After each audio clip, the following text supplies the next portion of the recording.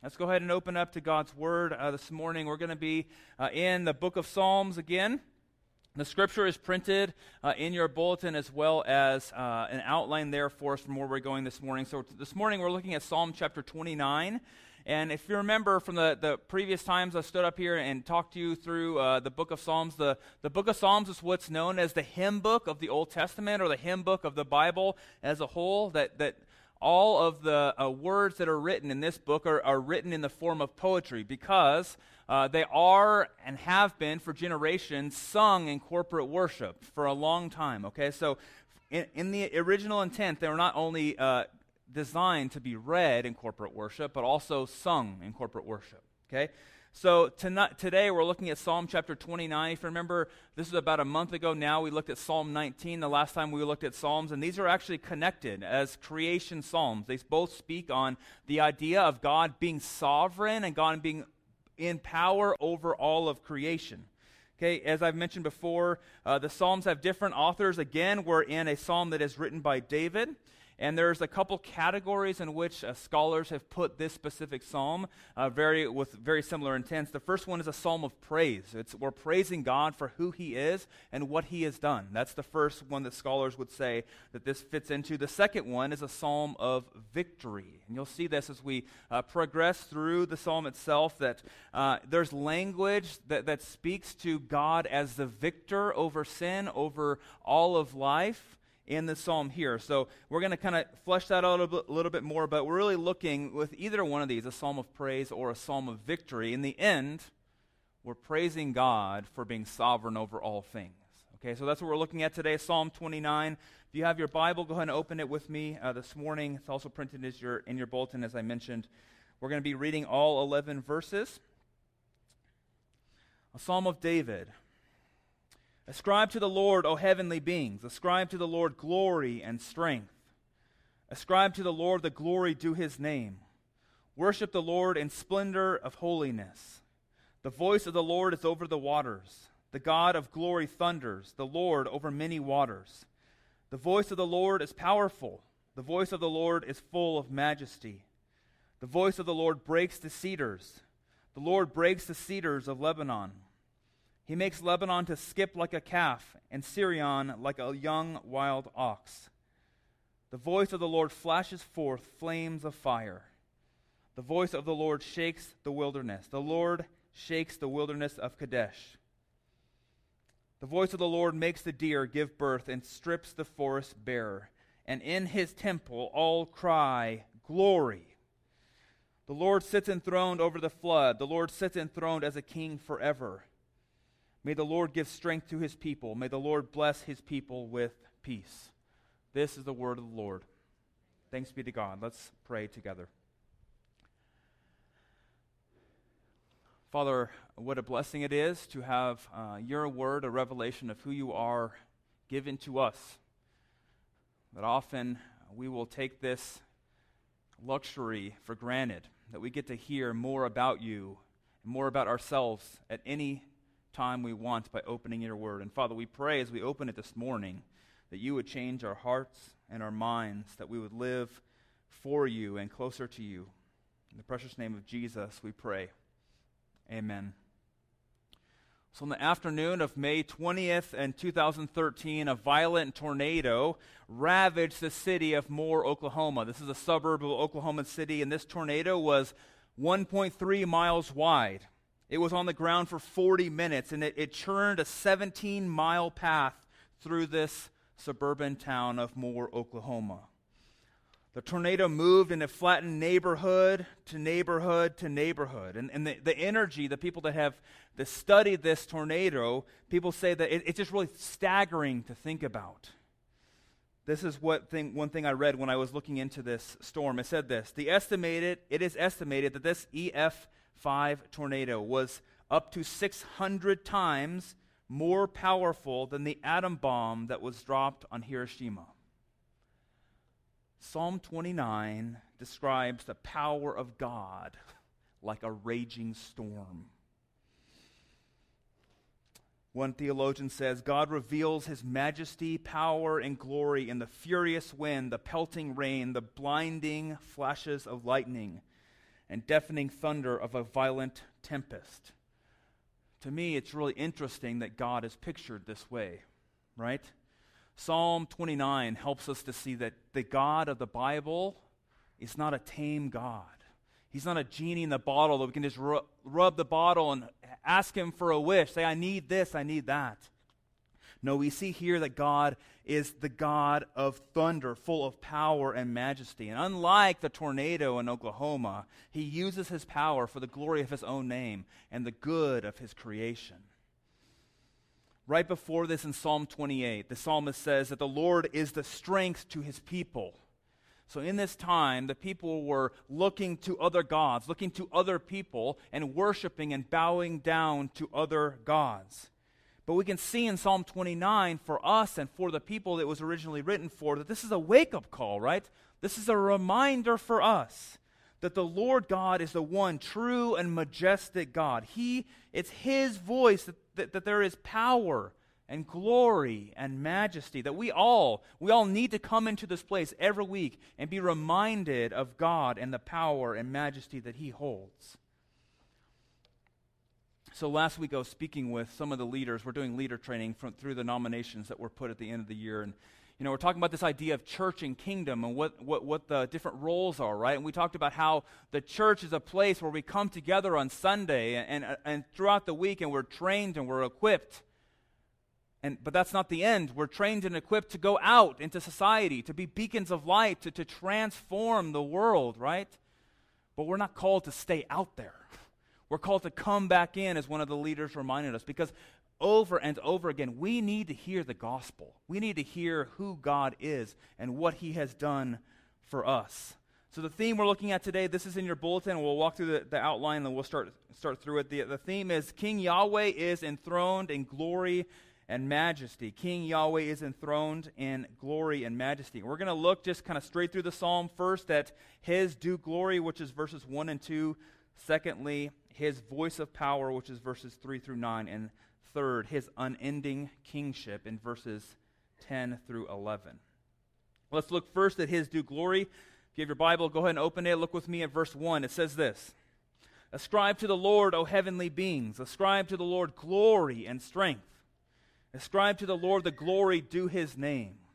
Worship the Lord in splendor of holiness. Now, obviously, the key word in these two verses is ascribe, right? That's the key word he's saying. And the word in Hebrew is similar to the root of to give. So he's saying give glory to God. But when we talk about giving things, sometimes I give my kids a snack, or I give my wife a kiss on the cheek. Like we don't talk about in the same language that he is speaking of giving something to God. One theologian says this: to ascribe or give glory and strength to the name of the Lord is to acknowledge that glory and strength belong only to the Lord and none other. The threefold use of the imperative ascribe here is a syntactical throwing down the polemic gauntlet. Sorry, it's really scholarly and nerdy language there. To any who would withhold from the Lord that which is rightly due to him and only to him. So in other words, this glory is only to be given to God. That's what the language is saying. We're to acknowledge that it is God alone who deserves the glory, the strength, and the holiness. Now, verse 1 says, ascribe to the Lord, and then he goes on, who he's speaking to, O heavenly beings. We like to read ourselves into the text. The first time I read this, I'm going to be honest, I am imperfect, just like all of us in the room. I said, heavenly beings, I like that. It's talking about me, like I'm a saint, I'm a heavenly being. I started studying the text, I'm like, it's not talking about us. The heavenly beings are actually the residents in the Lord's court. Remember, Psalm 29. It's a hymn, right? So there's an assumed audience who's singing this on earth. And they're saying, let's join the heavenly courts. Let's join the heavenly beings who are praising God. And by bringing God the praise, the earthly choir is acknowledging, this is what one theologian says, that they are acknowledging the vanity of all other things which we cling to with trust and love in our place of God. So in other words, this psalm, it's recognizing the frailty of our faith. It's reminding us that we need to give every ounce of worship to God, and we need a constant reminder of that. Remember, I mentioned that this is a psalm of victory, right? So there's military connotations right here where we are with the use of strength and his name, those two phrases. The Lord's strength was praised over and over again in the Old Testament when it was demonstrated in battle. And this reference to his name was often used when God was the victor.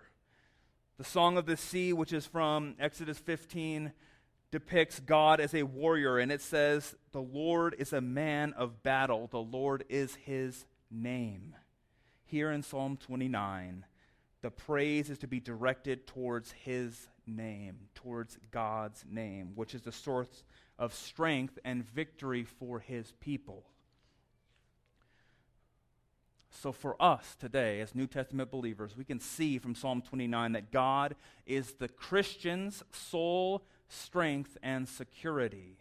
Right? Often whenever we come to a text, we have to agree with a lot that's going on. Right? We agree. But then in our lives, we have to look at it and say, functionally, where am I not believing this? Right? Where are we finding our security, our strength? When life rattles us, where are we going for security? Are we running to God? Or are we running in another direction? When we feel weak, what are we holding on to feel strong? It should be God. But if you're like me, it's often not. So this is why we need to come back over and over again and hear this. That he is our only strength. That when we turn to anything outside of our God in our weakness, we are functionally saying that we trust something more than we trust God. So for all of us, Psalm 29 is a reminder that we're to turn to him first and only. Okay, secondly, let's look at the voice of power. So this is really the bulk of the psalm, verses 3 through 9. He's saying the voice of the Lord, the voice of the Lord, the voice of the Lord over and over again. Okay, so the verse 3 says this: "The voice of the Lord is over the waters. The God of glory thunders. The Lord over many waters."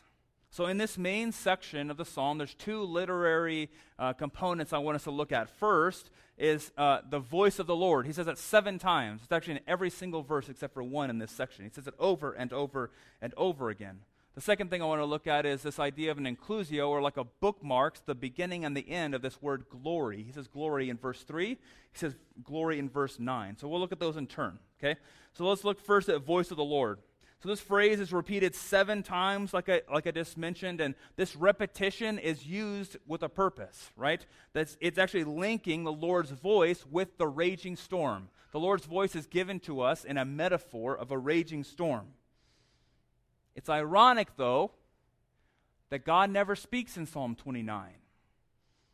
That we're not getting a word from the Lord. We're not getting something physically for our ears coming from him. So we're left with the notion that this psalm is less about the content of God's speech and more about the strength and the glory and the might of his voice.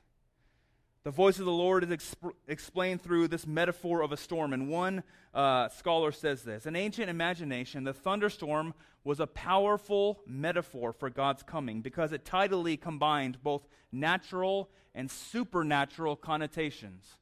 If you've had young dogs or young kids, you know this to be true, right? When a thunderstorm rolls in, I have a 10-year-old dog that still does this. She just did this as a puppy, but she still does this. A thunderstorm rolls in and she runs under the bed, and she will not get out from under the bed until the thunderstorm goes away. There's something supernatural for all of us. If you've been in a really bad storm, you know that it's frightening, right? Because there's something that is bigger than us. That someone bigger than us is creating this storm that's all around us. So that's what it's saying, that the storm it's both natural and supernatural. That this psalm is a psalm of victory. And this section, it explains it a little bit further. The audience was tempted to worship other gods, specifically gods of the Canaanites. So in Canaanite mythology, Baal, you've probably heard that name if you've read your Old Testament some. Baal was a god that the Israelites kept running to over and over again. He was a god of the Canaanites. And Baal was the god of the thunderstorm. In literature of the time, Canaanite art shows Baal wielding thunder in one hand and lightning in the other. This is who they're tempted to go to, right? And there's an account in this mythology that Baal, he conquers another god named Yam. And Yam was the Canaanite god of the sea. Do you see the correlation to Psalm 29 here? That David is using idols of the time to show that Yahweh is more powerful than any god we're tempted to worship. Verses 3 and 4, look with me at it. It says this: "The voice of the Lord is over the waters. The God of glory thunders. The Lord over many waters. The voice of the Lord is powerful. The voice of the Lord is full of majesty." So he's using language of the time in his context to say that you are to worship God alone because he is the one with power. They were worshiping these Canaanite gods, Yam, Baal, the list goes on. And David is saying it is Yahweh that is over the waters, not Yam. It is Yahweh who holds thunder and lightning in his hands, not Baal. It is the voice of Yahweh that is most powerful, full of majesty, no one else. He goes on in verses 5 through 6. He says this: "The voice of the Lord breaks the cedars. The Lord breaks the cedars of Lebanon. He makes Lebanon to skip like a calf, and Syrian like a young wild ox." So we see the raging storm that God is depicted as is over the waters, but now it's moved to over the land. And David does the same thing. He actually takes two more symbols of Canaanite strength: mountains and cedar trees. And what does he say? The famous cedar trees of Lebanon, they come cracking, breaking down with the sound of the voice of the Lord. He's saying that there is nothing more mighty in creation than the Creator. Verse 6 mentions Lebanon and Syrian moving around like a calf and a wild ox. And I'm honest with you, I didn't understand at all what was going on when I first opened Psalm 29 this week. Once I looked into it, I realized that these are two mountainous areas of Canaan. And the mountains, they peak at an altitude of 10,000 feet above sea level in these areas. They're mountains of strength for the Canaanite people. And what does the psalmist say? In the presence of Yahweh's voice, what do? They skip like a calf and a wild young ox. The very voice of Yahweh moves the mountains of strength. Over the winter, we had a few plants that died in our front yard, and we have like a boulder that sits like in part of our yard. And I had to replace these plants, and we're going to reorganize some things. So I was going to pick up this boulder, and I was going to take it to a different spot, 8 to 10 feet away, not far, okay? So I get out there, I'm by myself. I get up there, I'm like, I can pick this thing up. It's not that bad, right? Like, they brought it in with like big equipment. I got this thing. So I bend over and try to pick this thing up, and like in an instant, I realize I cannot even move this thing at all. So I like limp. I go into my garage. I get this. I have a floor dolly that just sits on the floor with 4 wheels, and I push with all my might this rock over on the floor dolly, and looking like if any of my neighbors come outside, they're going to be like, what is this guy doing? I can barely move this rock, right? I barely move it. I move it this 10 feet, and I roll it up, and I barely get it done, right? That's the strength that I have. Often in our lives, we think that we have the strength that God has. It's not a boulder that God's picking up from my front yard in Psalm 29. It's the Franklin Mountains. And they're skipping. Have you ever seen a rock skip like on water? Think about a mountain skipping. We often trick ourselves into thinking that I have the power that God has, right? We fool ourselves thinking that the things around us can make us strong, that I can just conjure up enough strength to get through it. And the Lord simply speaks and the mountains move. Not a tiny boulder, but the mountains themselves. So what is David saying about the Lord? That in his voice there is power unimaginable. In his voice there is glory undefinable. In his voice there is majesty indescribable. David here is painting a picture of God in a way that we have never seen anything else look like. Mountains skipping like a wild ox. There's power beyond our imagination.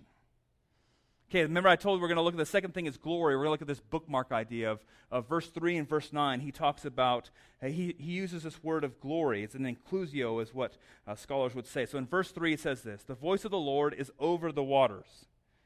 The God of glory thunders. The Lord over many waters. And then in verse 9 it says, the voice of the Lord makes the deer give birth and strips the forest bare. And in his temple all cry, glory. In verse 3, it begins by describing Yahweh, the Lord who is over the waters, the God of glory. The glory belongs to God himself. It's showing us that the glory is a quality that belongs to God and God alone. But in verse 9, the last word of the section is glory. And in his temple all cry glory. So this would have been a liturgical response, much of like what we just did, like as a call and response, right? So for the people worshiping in the temple, the last word would have been glory. But in this psalm specifically, he's not just tying off this section with in a nice way. It's actually showing the very aim of the psalm. That God comes revealing the glory with the desire that his people will recognize him and say and respond, glory. Glory to our God. One scholar says this, the exclamation glory is both a recognition that has come. The God of the glory is now present. At the same time, a recognition that true glory, and thus true worship, obedience, and discipleship belongs to God alone. So the call is for us to respond, glory. So when I was in college, I had a couple roommates, very close friends of mine still. They loved sports. I'm not a huge sports guy. I love to play sports. I don't love watching sports. I will watch it, but they love, these are guys that have the baseball game on every day. Okay, so on the weekends, or during the week sometimes when we had a college schedule, we would go to Arizona all the time and see football games, baseball games, hockey games. It was one of our pastimes, right? And I always found it most interesting, the football games specifically, because I'd only been to a handful in my life. So going to the Cardinal Stadium, we'd walk in, and there's just a noise level, for one thing, in the football stadium that's just unreal. It's so crazy loud. Like it kind of makes me laugh, right? We go to a football game, it's really loud. When we come to church, we're just like, But like, you know what I'm saying? So at football games, I think that for all of us, we love to see, for me anyway, it was just really impressive the size of the players on the field. Okay, I'm a big guy, but I'm not a big guy compared to any of these guys out there. Like, not at all, right? And we love to see this, almost like extra human strength that these men have, right? We love to see a football player throw a football 50 or 60 yards and the guy catch it despite the defense. We love to see men plowing their way through linemen who are 350 pounds and it looks like super easy, right? That we're amazed at the strength that they have. But I think it's really interesting, and you don't get this as much when you're watching it on TV, but I found it really interesting. When we go to football games specifically, I found it really interesting, the commentary that I got from around me, right? Because these are like giants on the field that are knocking each other over and making these incredible plays. And I see this guy that's like a $120 next to me says like, I can't believe you missed that. How could you not get through the line? I can't believe you couldn't tackle him there. You missed the field goal. That's so easy. Right? Like over and over again, I'm like astonished. I'm like, man, I'm amazed that I'm even here and watching this thing. Like I don't care if they drop the ball. Right? Like, it's amazing what they're doing, the strength that they have, but we're so easy to say, oh, that's so easy to do. Like, play better, right? The truth is that I would say that 100% of the people that sit in those stadiums could not step on the field and actually compete in the game. Yet, over and over and over and over again, we criticize, right? We say, oh, that's so easy. How could you drop that? Not one person could get in the field. Isn't this how our relationship is with God often? We see God's strength, his mighty power. Yet we tell God, why are you doing this? Why are you letting this happen? Do something about this. If I had your power, I would be doing this and this and this. So for us this morning, for a moment, I want us to sit in this psalm and realize our place and God's place. That this psalm is showing us that we are to dwell on the power and the glory and the majesty of God. Calvin says this, that man never achieves a clear knowledge of himself unless he has first looked upon God's face, then descends. So in Psalm 29, that's what we're doing. We're looking on God's face first. We've seen that God's face, his glory is illustrated by this raging storm, and it gives us a perspective, right? If you've like I said, if you've been out in a storm, none of us can control that. We have no control at all. But this text brings us to a humble submission to God and his power. We're called to acknowledge that God is in control and not us, and that he is the one whom the psalm says, the voice of the Lord is powerful, the voice of the Lord is full of majesty.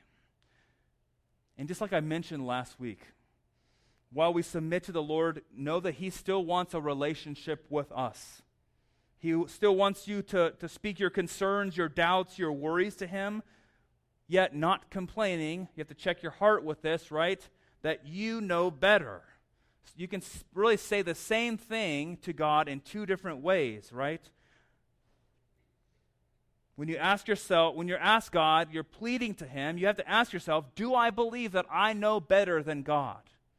Or am I actually recognizing God as the one who holds the situation in his hand? Right? We can be pleading to God really with two different hearts. So you need to look at your heart when you're looking to the Lord in your hurt. Okay, last thing we're going to be looking at as we wrap it up. Verses 10 and 11, his unending kingship. Verse 10 says this. The Lord sits enthroned over the flood. The Lord sits enthroned as king forever. So as New Testament believers, we get to read the book of Psalms in a new way. That here we see is a Lord God who is victorious. It's not Baal, who they thought often would have been victorious. It is the Lord's voice who is the strength and the power of his people. At the same time, we see that the powerful voice of the Lord is a foretaste in Psalm 29 for the word of the Lord incarnate in Jesus. That Jesus Christ, he is the Word of God. He is a full revelation of God, the power of God revealed. Jesus came with the same power that we see described in Psalm 29. And did he blow through cities? Did he do that? No, he did not use his power to ravage the world, conquering his physical enemies on earth. No, he came to conquer the biggest enemy, sin and death, by laying down his power, instead of wielding it against his physical enemies. By laying his own life down, we get to see in verse 10, the psalm, we can speak this about Jesus, that he sits enthroned as king forever. That is Jesus. In verse 11, it says, may the Lord give strength to his people. May the Lord bless his people with peace. So the Lord does give his strength to his people. He did in the Old Testament with Israel, and even greater now as New Testament believers do we get to see that we have power through Jesus. That the ultimate giving of strength was displayed by his giving his Son to us. So whether it be Baal, Yam, Satan himself, there's no one that can stand in the way of the power of Jesus. He was mocked, beaten, spit upon, murdered, on the third day, raising again, beating sin and death once and for all. The greatest display of power creation has ever seen. The Creator becoming a man to be killed by the very humanity he made to rescue them from their sin. So verse 11, one more time. May the Lord give his strength to his people. May the Lord bless his people with peace. Church, in Jesus, the Lord has given you strength and peace. You have been redeemed by the death and resurrection of the very Son of God. In Christ you have strength that can never be taken away. In Christ you have peace that can never be shaken. And the response for us is trust. Will you trust him? Let us pray together. Father, it is so easy for us to trust ourselves instead of you, to believe that we have the power to get through life on our own. Father, we pray as we have come to your word this morning that looking upon your face would give us not only more insight and longing to know you, but Father, that we would see ourselves in a new way. Each day we would see ourselves dependent on you, that you are the one that deserves the glory and the honor and the praise of our lives. Father, we thank you for this morning. In the precious name of Jesus we pray. Amen.